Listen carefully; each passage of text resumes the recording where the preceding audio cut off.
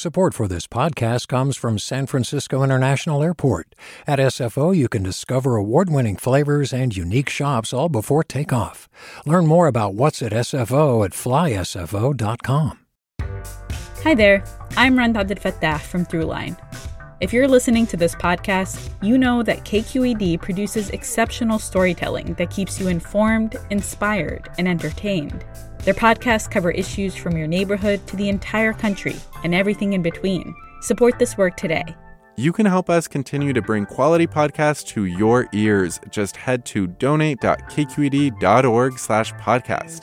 That's donate.kqed.org/podcast. From KQED. There's this idea that took hold in the 1950s. It is now possible to have the individual styling every family wants in its home and still have all the benefits of mass production. World War II had just ended.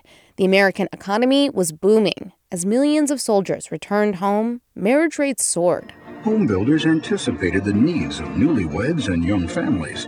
They built new suburbs that appealed to countless first-time homebuyers. Up until then, about 2/3 of Americans lived in cities. But with the availability of new homes, at least for white buyers, many left, eager to take advantage of this new lifestyle. At the center of the family activity area, an efficient kitchen saves countless steps and needless effort in the preparation and serving of meals. And all of this was made possible with another big change: the interstate highway system. Most of these roads will be 4, 6, even 8-lane expressways constructed for through traffic. And these two ideas, suburbs and highways, went hand in hand, shaping our culture, creating new wealth, defining middle-class success. But those suburbs have a darker side. Today, the cars and trucks we drive account for nearly half of California's total carbon emissions. And bringing those emissions down is going to require more than just swapping out gas-guzzling cars for electric ones. It's going to mean redesigning our cities around people, not cars. I'm Erin Baldessari, and this is Sold Out, Rethinking Housing in America, a KQED podcast where we reimagine what home should be. Today on the show, housing reporter Aditi Bandlamudi takes us to San Jose, a sprawling Bay Area city built for cars, where local leaders are trying to rethink how residents live and how they get around. Aditi takes it from here.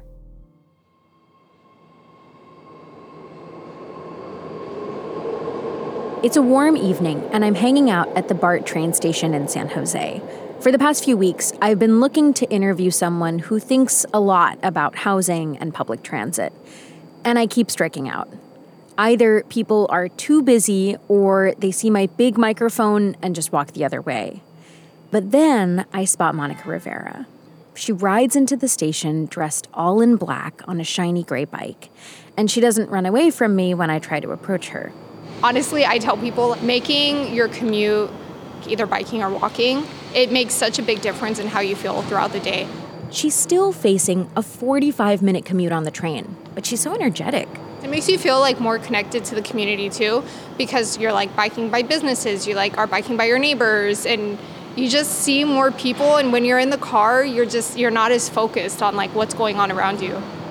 A couple days a week, Monica wakes up at 5:30, bikes from her apartment to the train station, takes the train to San Jose, and then bikes to City Hall, where she helps manage the city's recycling program. It sounds like a lot to me. To me, it makes a big difference for the environment, knowing that I'm not putting all those like pollutants into the air every day. Monica and I are a lot alike. We're both 29 and recently married. We care about the environment and love being outside. And we both want to settle down in the same kind of house, in the same kind of neighborhood. I would want a home that's in a neighborhood that's walking distance to things. Like we could go to a restaurant or a coffee shop or like a grocery store, and be able to be within like a 10-minute walk. Ideally be close to whatever job I have. She and her husband have been trying to find that in the Bay Area. But homes in those kinds of neighborhoods are way out of her price range. The homes they can afford aren't much bigger than the studio apartment they're renting. If we buy a home, I don't want to go just from one tiny place to another tiny place.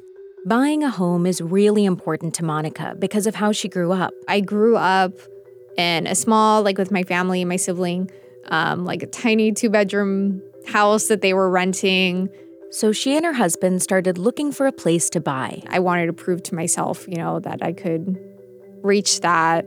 After months of house hunting, she found a home in Lathrop, about a 2-hour drive from San Jose in California's Central Valley. It's 3 bedrooms, 2 bath. It has a nice backyard, has some grass, some trees and plants. We have an orange tree and a lemon tree, which is really nice. She said it was a relief to finally sign the papers. It felt good. Yeah, it felt really good. I mean, I've been saving for years now, and like just all of the sacrifices that we've made. But she had to compromise, because biking to work and walking around her neighborhood, she can't really do that in Lathrop. Nothing is within walking distance. Even being able to go to like a coffee shop in the morning, or if you forget something at the store, you have to get in the car to go. When she did live in the Bay Area, she loved going to the city every day or to the beach on the weekends. Now it's like to reach any of those destinations, I have to add like an hour, which is a small price to pay, like you need to make sacrifices. But it's still just something that I'm going to have to get used to. Another thing she's getting used to, the heat. For the past few years, Lathrop has seen record high temperatures in the summer. And soon after they moved in, Monica got COVID. I was sick in 100-degree heat. We didn't have blinds on our windows yet, and it was just a nightmare. I'm not used to it. Here's the paradox. Cities like Lathrop are one of the few places in California where housing is being built, housing that's affordable for people like Monica. But at the same time, temperatures in California's Central Valley are soaring higher and higher each summer. Lathrop wasn't Monica's first choice. She was really hoping to find a place where she could keep riding her bike and taking the train. But with what she could afford, Lathrop felt like her only choice. Why is our society encouraging this or allowing it to happen? This is an urgent problem. As the housing crisis pushes people further away from big cities, they drive more and emit more carbon. That makes climate change worse. So instead of continuing to sprawl, why not build more homes in the city, close to public transit and in neighborhoods where people could walk more? I used to live in San Jose, so when I heard the city was trying to make this a reality, I was really curious about it. Before I moved there from the East Coast, I had this image of a bustling metropolis, but it's actually pretty quiet. A lot of people live there, but they're all spread out. So what would it mean if the city made good on this promise?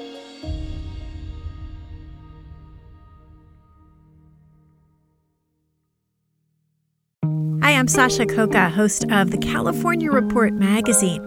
Every week, we bring you stories about what connects us in the giant, diverse Golden State.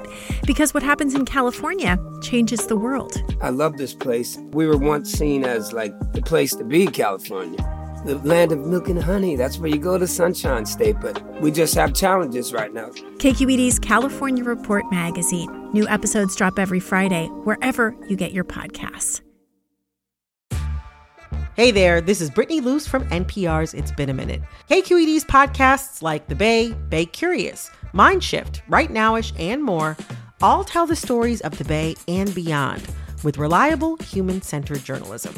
They aim to inspire, make you think, entertain, and expand your understanding of the place you call home. Here's how you can support podcasting at KQED. Showing your support is easy, and you can join Brittany in supporting KQED Podcast too at donate.kqed.org/podcast. That's donate.kqed.org/podcast.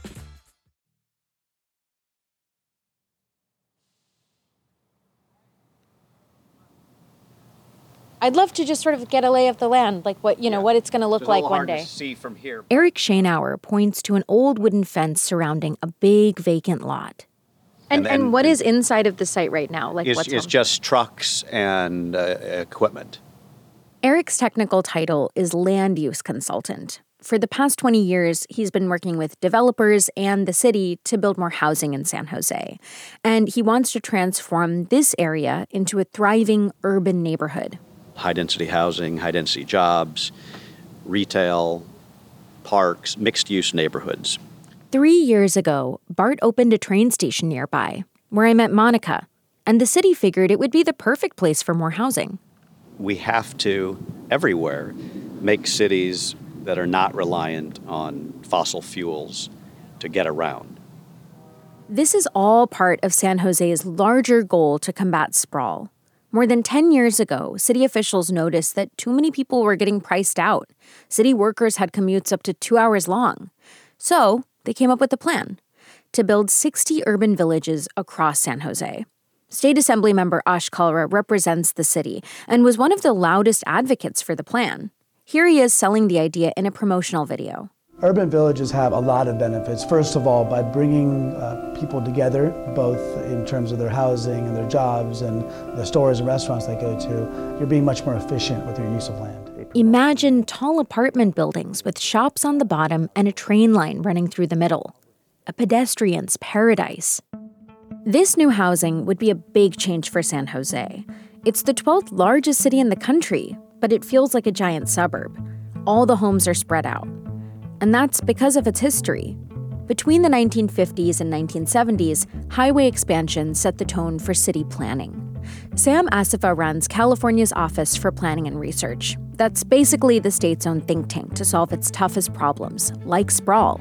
Sprawl was literally on steroids, with single-family developments quickly gobbling up farmland, open space, and spreading out.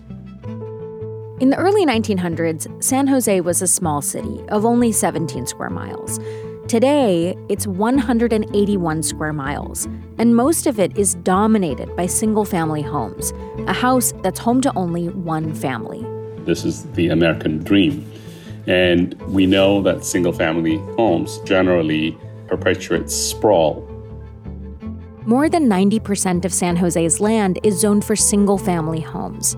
For decades, it was illegal to build other kinds of housing, like apartments or duplexes, in most of the city. That history created a lot of housing inequity. Starting in the early 1950s, white families were moving into San Jose from bigger cities like San Francisco and Oakland. Fair housing laws hadn't been passed yet, so a lot of the new homes were off-limits to practically anyone who wasn't white. Scars from that history are still visible today. Black and Latinx residents of San Jose are far less likely to own their homes than white and Asian residents. San Jose wants to right some of those wrongs, and the urban villages could help. They're supposed to include some affordable housing, bring more jobs, and give more people the opportunity to live here. But this whole urban village dream is really slow going. It's been more than 10 years since San Jose officials said they wanted urban villages all over the city. So far, only a handful have been built. There's already part of an urban village next to the BART station. There's a tall apartment building with hundreds of units. Walking around that area... Okay, so I just had to cross a 6-lane road to get to the other side. It's just not that easy. This is one obstacle San Jose is up against. It's trying to build a pedestrian-friendly neighborhood in a place planned around cars. Sidewalks run alongside the apartment building, but it's just not very welcoming to walk next to a busy road. There is a Safeway and a Dunkin' Donuts, but you have to cross a huge parking lot and another 4-lane road to get there. The apartment building was built with shop and restaurant space on the ground floor to make it more convenient and interesting to live here, but it's mostly vacant. That's partly because demand is down post-pandemic. There's barely anyone walking around. I finally run into Juan Carlos Navarro. He lives in a townhome a few blocks away and is out with his dogs. I'm so excited to see someone, I'm fumbling over myself. How do you feel about all of this new development coming and the... Let me call you back, okay? Oh, sorry. He says this area used to be a bit of a ghost town, but that's starting to change. We definitely like it because it's we feel better, we feel secure now walking around the block because this was all empty before and it wasn't as secure as it is now. So we definitely like it. He hopes it becomes more lively as more housing gets built and more shops get filled. I hope to see more people, more, entertainment areas, stores, and I will hope to see that. As San Jose tries to make good on its urban village promise, it's kind of handcuffed by some of its own policies. And you can see it in plans for Eric Schoenauer's development. He has a vision for tall apartment buildings, but what's the first thing he's going to build? Single family and townhomes. Yeah, the first thing Eric is going to build is more standalone houses. That's because the neighborhood around the empty lot is already full of single-family homes, and city policy doesn't allow tall buildings to be built right next to them because it might cast a shadow. So Eric has to build a buffer. Put a row of lower density housing units up against the existing single family and put the taller buildings more internal on the site. Cities across California have laws like these, which protect single-family homes and prevent denser housing, like apartments or condos, from being built nearby. What's more, apartment buildings are riskier because developers have to build the whole thing before they can rent or sell any of the units. Whereas single family and townhomes, you can build and sell as you go. Even though the city wants to see more dense development, they're not the ones building it. It's up to developers, and it has to make sense to their bottom line. Right now, it doesn't. Interest rates and construction costs have soared, and there's less demand for office and retail space. Eric hopes another developer will eventually build the apartments, but he's uncertain as to when that might happen. I believe it's an inevitable evolution to move towards denser, more mixed-use development. It's all evolving in the right direction, but it takes time. Evolution takes a long time. It's just waiting. I mean, everyone's waiting. There's no, it's not happening. Kelly Snyder has been living in San Jose since 1999. She teaches real estate development at San Jose State and is really frustrated with the city's progress on their urban village plan. She thinks there's a different way to get more housing built. I meet her in a quiet neighborhood filled with small bungalows, each with their own front lawn. So where are we right now? We are in downtown San Jose, outskirts of downtown San Jose. It's a little brown house with bright blue accents around the windows. It's got 3 bedrooms, 2 bathrooms, and a big backyard. At the end of the block, there's a train station where you can catch a ride to downtown San Jose. We have a fantastic public elementary school on this corner, big public park with one of This house is Kelly's pilot project. She bought it from Raul Lozano, a local activist who wanted to see more housing built here. He wanted to split his home into 2 separate units, but was struggling with the process. And at the same time, Kelly, who's an experienced developer, wanted to help. This front unit is a 1-bedroom, so it's got a living room and a nice kitchen, a full bathroom, and then a nice bedroom. And we charge $1,500 a month for this, and that includes utilities. $1,500 for all that is a steal in the Bay Area. And Kelly didn't stop there. She also built a small 2-bedroom house in the backyard, where Raul lived until he passed away in February. It's now home to 2 of Raul's friends who are dealing with housing insecurity. They would often, spend time with family in the valley and then sleep in their cars 1 or 2 nights a week here. We approached the mother and said, "Would you like to move into this house?" And she said yes, and she and her son live here now. That small house is technically called an ADU, or accessory dwelling unit. You might know it as a granny flat or a casita, and it's the hottest thing in California housing. Recent state and local laws have made them easier to build. There are even grant programs that will cover some of the costs. And San Jose has really embraced them. Last year, the city issued over 500 permits to build new ADUs. There's still some space on Kelly's lot, and she wants to build a duplex there, so even more homes on a plot of land that used to have just 1. Kelly knows there are skeptics. One of the reasons why I wanted to do this is because every time I bring someone here, they're like, "Well, that's just a tiny little lot. You can't fit a whole new house on there." And I'm like, "Oh, I can fit a whole house on there." Even if she can build it, not everyone wants it. Many of the people who moved to San Jose came for the backyard and the quiet neighborhood with tree-lined streets. But Kelly wants to show people you can still have that and add more housing. After buying Raul's place, she formed a company to help more people split their homes. And everyone who comes to see it says, "Oh, I didn't know it would look this nice. I didn't know you could fit all of this." And for what it's worth, it doesn't feel crowded. This is still a quiet street, and there isn't a tall building in sight. Kelly thinks San Jose is moving in the right direction with ADUs and just needs to keep making it cheaper and easier to build them. They know the knob to switch, and they've already started twisting it. They just need to twist it further. I know I've been picking on San Jose, but the thing is, it's like a lot of cities in California. They were all built on an idea that sounded great at the time. A spacious home with a yard of your own, a car that could take you anywhere. But that idea has led California into its housing and climate crisis. So maybe it's time to embrace some new ideas for how our cities are built and how we'll create a sustainable future.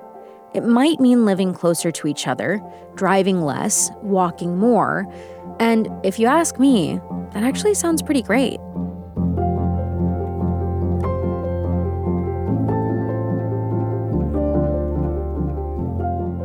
That was Aditi Bandlamudi. I'm Erin Baldessari, and this is Sold Out, Rethinking Housing in America. If you like what you hear, do us a favor. Drop a review or hit that follow button on your favorite podcast app. It really helps people find the show.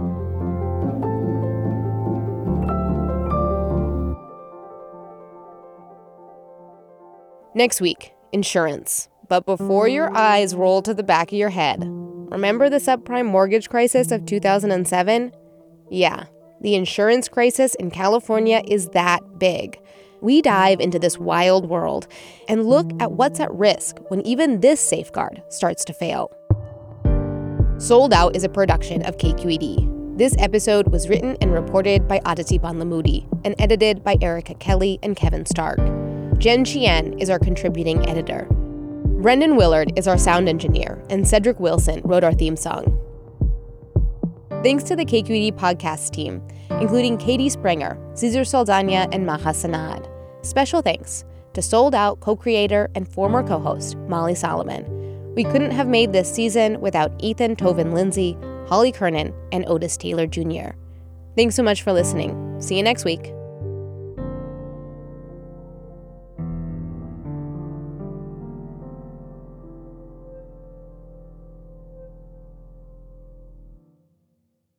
Do you love learning about the San Francisco Bay Area, its history, its people, its unique blend of cultures?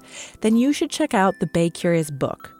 I'm Katrina Schwartz, editor and producer on the Bay Curious podcast, and I'm here to let you know that for the month of May, we've worked out a sweet deal for KQED podcast listeners.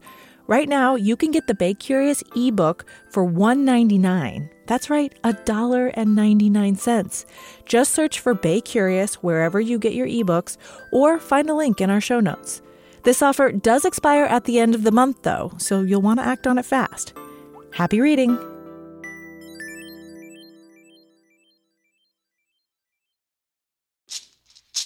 Hey, it's Glenn Washington from Snap Judgment, and if you love what you're hearing, and I know you love what you're hearing, please consider becoming a KQED member.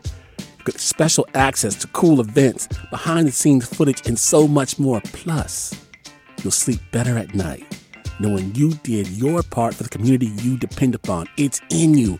Please be in it. Visit donate.kqed.org/podcasts to sign up now. That's podcast with an S. Thanks.